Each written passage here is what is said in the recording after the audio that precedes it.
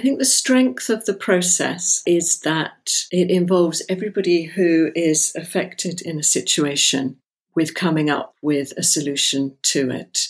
So it involves a process of learning and the opportunity to put something right. And I think that's very important for us as human beings. We can't afford to give up on each other. Welcome to the School Behaviour Secrets podcast. I'm your host, Simon Corrigan. My co-host is Emma Shackleton, and we're obsessed with helping teachers, school leaders, parents, and of course students when classroom behaviour gets in the way of success. We're going to share the tried and tested secrets to classroom management, behavioural special needs, whole school strategy, and more, all with the aim of helping your students reach their true potential. Plus, we'll be letting you eavesdrop on our conversations with thought leaders from around the world, so you'll get to hear the latest evidence-based strategies before anyone else. This is the School Behaviour Secrets podcast. Welcome to episode 4 of the School Behaviour Secrets podcast. And today we have an interview with Sarah Hargle, who's going to talk to us about how to succeed with restorative practice in your school. If you haven't come across restorative practice before, it's an alternative approach to resolving short and long-term disputes by encouraging the children to think about the impact of their actions upon others. But before we get to that, I'd just like to remind you to enter our prize competition where you could win over £100 of behaviour-related resources. We'll tell you how you can enter a little later into the show. Before we get to our interview, let me ask you a question. What's the most difficult thing about sorting out arguments between pupils? I think for me, it's actually having the patience. It can take a really long time to get to the bottom of who said what, especially when other children get involved as well. For many teachers, this is a really troublesome issue after lunchtime. So teachers want to get on with the teaching, but instead they're having to spend ages getting to the bottom of something that happened when the children were out of class. This can make for a really negative start to the afternoon, meaning that the teacher feels stressed because they are now having to play catch up. Wouldn't it be better then if there was an approach where the adult moved from being the referee to the facilitator to helping kids resolve arguments for themselves? Well, luckily for us, there is. It's called restorative practice. And in today's interview with Sarah Hargle, she's going to talk us through how to use restorative practice in your school. This interview is full of simple, practical advice any school can implement. So let's jump into that interview now and find out more about restorative practice. I'd like to welcome our guest to the podcast today. Her name is Sarah Hargle from Peacemakers. Peacemakers is a charity that works in the West Midlands region to develop the skills of peace that will build more peaceful communities. Peacemakers has worked with schools, alternative provision and local authorities to help them develop a restorative ethos for over 10 years. And Sarah leads on this work and also has experience of working restoratively in the community, especially with faith groups. Sarah's going to talk to us today about how to get a program of restorative practice up and running successfully in your school. So to start with, could you tell us a little bit about Peacemakers, how Peacemakers got started, and about your work supporting schools? Yes, so Peacemakers is a charity that has been set up by the Quakers in Birmingham. So it's actually part of Central England Quaker area meeting charities. And Quakers have a very long-standing commitment to peace, going back to 1600s. And one of their commitments to peace is to see it take root in the community. So that's what Peacemakers is about. And Peacemakers has been going for over 30 years now. And in that time, most of its work has focused around schools and young people. And we have a number of programs we do in schools. This is an evolving charity. So we have programs where our trainers go into schools and run a term's length course called Peacemakers around the skills of peace, which turn out to be social and emotional skills. And we also train young people to be mediators, peer mediators, so that in the playground they can resolve conflicts between their peers rather than always going to an adult. And then we have a resource called Learning for Peace, which we embed in a school, in a primary school, Learning for Peace is. And that is a program that covers from reception through to year 6 and is a sort of spiral curriculum around the skills of peace that is implemented by the teachers, by the school, and we support schools with that implementation. And then we have a sort of more targeted program with at-risk young people. And also we work with at-risk women. And this is less of a course and more of a facilitated group whereby young people's experience, especially around conflict and violence, can be explored within a peer group with an experienced facilitator who will bring in ideas around peace and get them to explore those and how they can make different choices and be better resourced in the choices they make that will lead them into a more peaceful engagement with situations that they face. And alongside that, we now have our biggest program, which is the restorative ethos in schools. So when you talk about the skills of peace, specifically, what kind of skills are we talking about here? Yes, they are emotional skills, social skills for the main part. So emotional skills would cover things like emotional intelligence, being able to talk about your feelings, being able to describe your feelings to other people, understand the impact of your emotions on your actions and how they affect other people. So empathy. It also includes the sort of social skills of building healthy relationships, cooperation. We spend quite a lot of time also on conflict resolution and creative and non-aggressive ways to resolve conflict. So that leads us nicely on to restorative practice. For listeners that have not come across restorative practice before, how does it differ from other approaches to resolving conflicts between students? As a society, our main model for addressing wrongdoing or conflict is for some kind of an authority figure to find out who broke what law, we would say, in society, and then you have a suitable consequence, punishment usually for that. And schools, perhaps unsurprisingly, have in many instances adopted a similar approach. So you are looking to see what school rule maybe has been broken and who broke it, and then what the consequence for that is, some sort of sanction. So a restorative approach differs from that. I should say restorative approaches are not new. They are originating from traditional societies, particularly the Maori in New Zealand, where a lot of restorative work originated. But restorative practice asks different questions. So instead of asking what rule was broken, it asks what's happened. Who did it affect? And what do those people need to happen in order to move forward, to repair any harm or to resolve any conflict? And restorative likes to do things with people so that together the people look at what's happened and who's affected and what's needed to repair it. It sounds like you're sort of teaching the children a process they can go through, that they can implement themselves more independently and not be reliant on an adult in future. A lot of times that's what happens, even if it's not the set outcome, because children learn and they do start to do it for themselves. And a large part of this program is around building those skills of emotional intelligence in particular that will support the process working. So if you just come in and try and do a restorative approach with children and young people who haven't got that support, it's not impossible. We've seen it work, but it's a lot trickier because there isn't that grounding in understanding their own emotions and being able to trace them back to their behaviour. So what would you say are the basics, the kind of emotional foundations that a student needs before they can engage fully in this kind of process?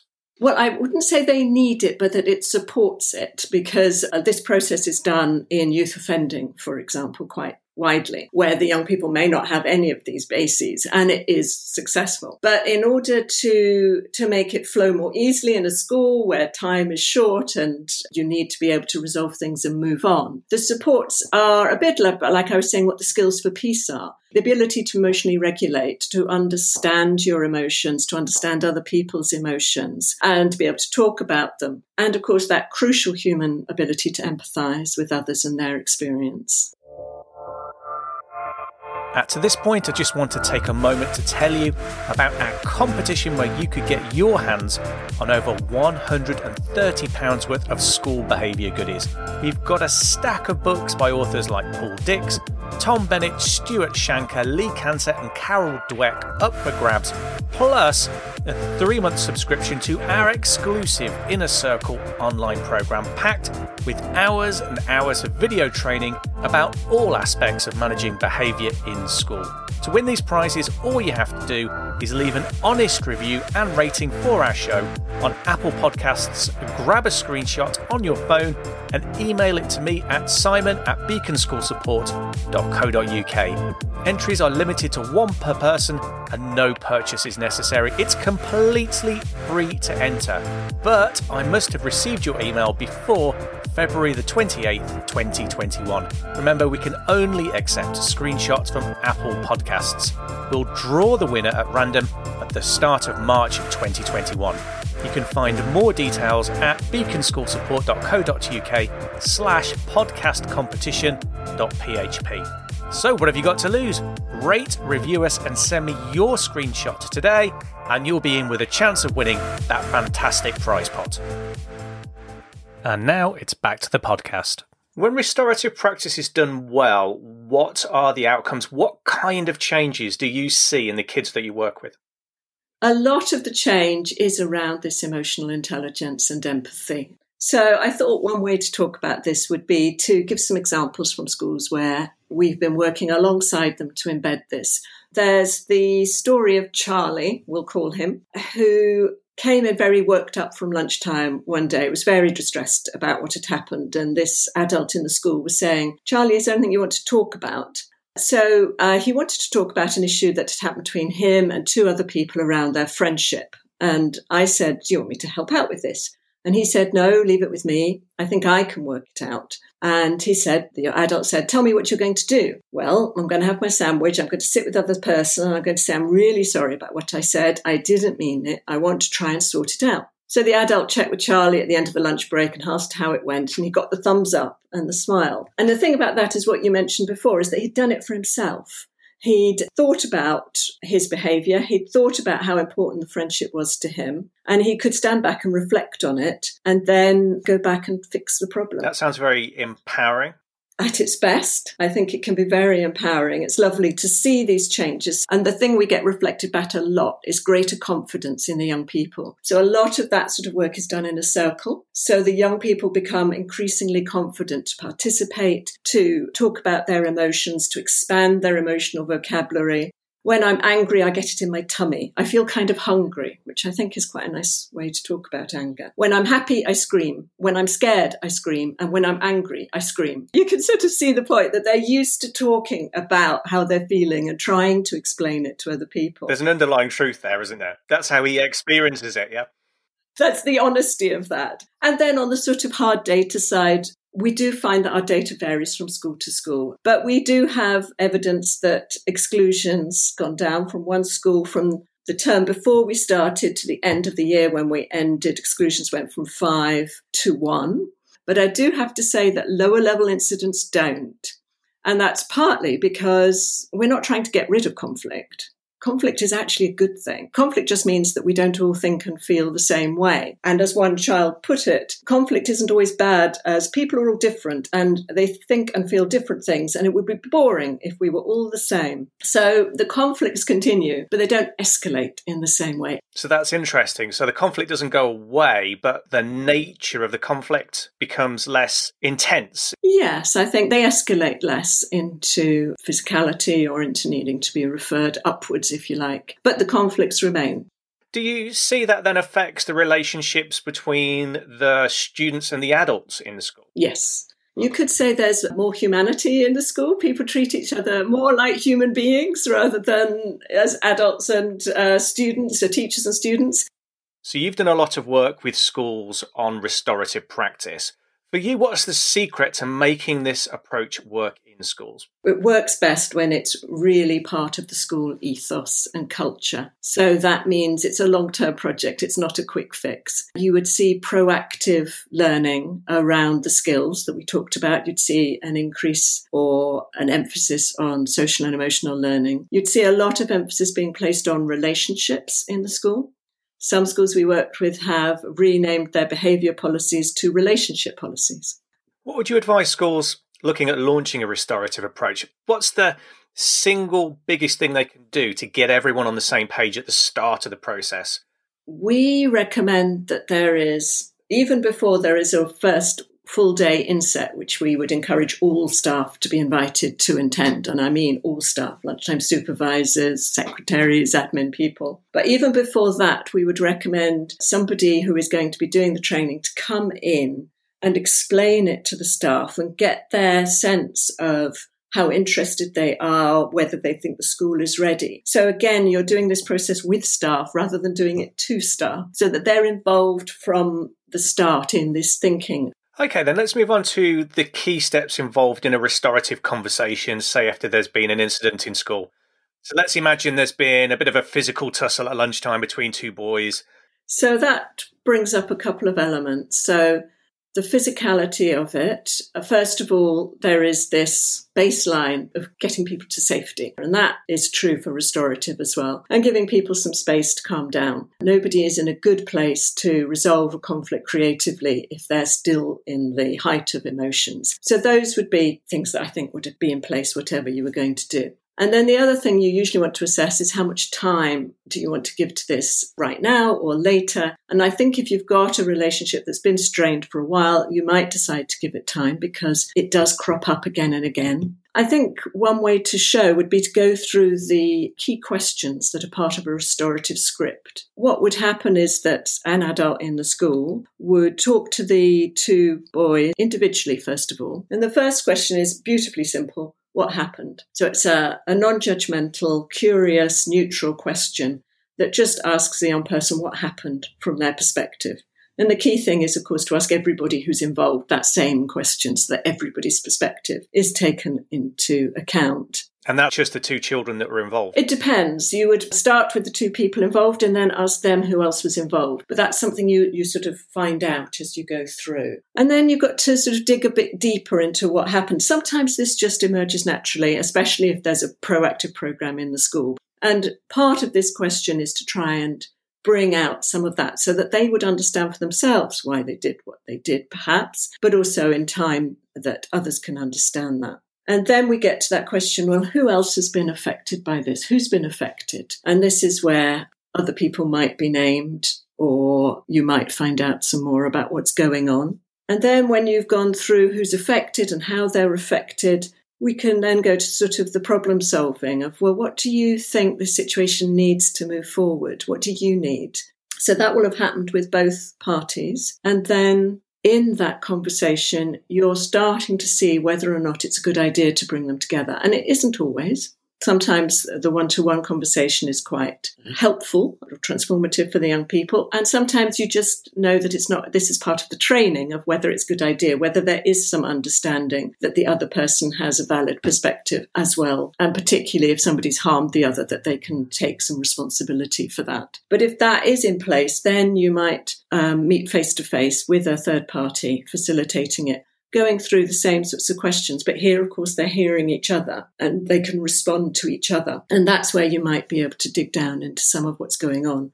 And it just shows you how a traditional conversation about what rule has been broken, that's never going to get down to that, is it? So that underlying kind of festering wound of whatever happened is going to continue to be there. So you're going to continue to get incidents in the future. That's right. I think key for me about restorative is that it involves learning on everybody's part. And I think that's so essential in our society. We need to learn from our mistakes. We need to learn how we affect other people. We need to learn how our behaviour is driven by what's going on under the surface, and then be able to learn for the next situation that comes along. What would you say to teachers or parents who are kind of sceptical about this approach? Of course, we meet that. And that can come from different perspectives. It can be that it's thought of as a soft answer. Honestly, if you ask young people whether they'd rather do a detention or talk about their thoughts and feelings and how they've affected other people, quite honestly, a lot of the children would choose the detention. They don't see it as a soft option. It's quite hard, isn't it, to own up to yourself about what's been going on and share that with another person. And the consequences are still there, but the consequences are decided by the people affected. And of course, the school can be one of those parties. This is another objection we get. The school's got standards and then other people, teachers, can often be very tired of the next new thing. And I quite get that. And that's part of the timing of when is this right to start introducing into a school, because it is a big shift. It is a big mind shift. I'm pleased to say we have got some people who would self-identify as having been skeptics at the beginning of the process who are now champions of restorative approach. We were talking earlier about preparing to launch a program like this, and you're talking about looking at to make sure the cultures are a good fit and you're preparing everyone. What kind of specific ways have you found that are effective of getting parents on board? We have worked with some schools in trying to involve parents from the very beginning. So we often have an assembly where this scheme is launched with the children as well. And some schools have invited parents to that. We also have schools who've had coffee mornings where they invite parents in to hear about this new approach that they're going to be using and answer questions. Obviously, we have newsletters that go home. And one of the most successful ways, which I think happens a lot in primary schools, is that some schools have sessions which parents are invited to. It might be a maths class or an English class that parents are invited to, so that the parents could see the activities and the learning that underlay the approach. And that was particularly successful, and parents really enjoyed it and enjoyed seeing their children involved in the process. Have you ever seen this used to repair a relationship that's gone wrong between a parent and a school? I haven't, but I do know that those have happened. There is actually going to be a world conference on restorative approaches in education, and there'll be details of that on our website when it's finalised. If you're a teacher or a school leader listening to this podcast, what's the first step you can take to start looking at implementing restorative practice in your school? How do you kick this process off? Where would you start? I would start with doing something to start strengthening relationships at all levels within the schools. And check-in, check-out is a great way to do that. So we introduce this to all schools who we're working alongside. Perhaps it's on check-in on a Monday morning and check-out on a Friday afternoon, where every child in the class and the adults have a quick check-in. It's sometimes on a scale of 1 to 5, where are you? And these very quickly start building relationships and giving you insights into what's going on. So that's one practical thing that you don't really need any training or outside help or advice to start doing. But if you're at the point where you do want that, I would suggest, our website, peacemakers.org.uk, and we have a one-day introductory training online that people can join and get a sense of what it's about in a bit more detail. Or the Restorative Justice Council website, which is the accrediting body for all types of restorative practice in the UK. And they have information about all sorts of trainers and standards for restorative practice. What's the real strength of this process? I think the strength of the process is that it involves everybody who is affected in a situation with coming up with a solution to it. So it involves a process of learning and the opportunity to put something right. And I think that's very important for us as human beings. We can't afford to give up on each other. And I think that's true. And restorative process is a way of not giving up by giving people a chance to give their perspective of what happened, put it in a context and take some responsibility for it and find ways to put it right with other people, with support. Finally, we ask this of all our guests. Who's the key figure that's influenced you, or what is the key book that you've read that's had the biggest impact on your approach to working with children? When I arrived at Peacemakers, and I had worked mainly with adults, and I'd worked in human rights education. So when I came in and saw the way that the trainers who were there were working in the classroom, that really impacted me. I was so impressed by the sort of hair-raising moments that would sometimes come when you'd have a breakthrough with a young person, or when somebody who hadn't spoken at all would suddenly have the confidence to come into the circle and start speaking. If I can have two, I would also say Belinda Hopkins, who is a pioneer of restorative approaches in education in the UK. Two books that are key are Just Schools and The Restorative Classroom, which have been very influential. Sarah, thank you for coming on the show. You've given us some really useful, practical insights, the difference that restorative practice can make in schools. Thank you very much. Thank you. Do you know something? I got a lot from running that interview, and I feel we really got an insight into how to get everyone on board with a restorative approach to get maximum success in a school. And of course, if you're experiencing lots of disputes and off-task behaviour during lesson time, there may be some simple tweaks that you could make to the way that you've organised the environment or even the format of your lessons, and that could improve behaviour in class. If that sounds interesting to you, we've got a completely free download that goes with this episode called the Classroom Management Score Sheet. Inside the score sheet, you'll find a list of 37 factors that have an impact on classroom behaviour. The score sheet's a list of things that you're clearly doing or not doing, so you can think of it as a clear roadmap to improve your presence in the classroom, and it's based on thousands of observations that Emma and I have conducted between us, so you know it's based on sound classroom practice. And if you're supporting a colleague with their behaviour management, their classroom management, it can help make your feedback and action points even more clear and objective. Get it now by going to beaconschoolsupport.co.uk, clicking on the free resources option in the menu, and you'll find it near the top of the page. It's completely free, so go and get it today. Thank you for listening to the show today. Next week, we're going to look at the issue of whole class rewards. Do they really work? Do they actually make a difference to classroom behaviour? Or would most kids just behave regardless of whether we had rewards in class? When you finish listening, don't forget to enter our competition. We've got just shy of £100 worth of books about behaviour in schools to give away, including Running the Room by Tom Bennett, Assertive Discipline by Lee Cantor, and Take Control of the Noisy Class by Rob Plevin.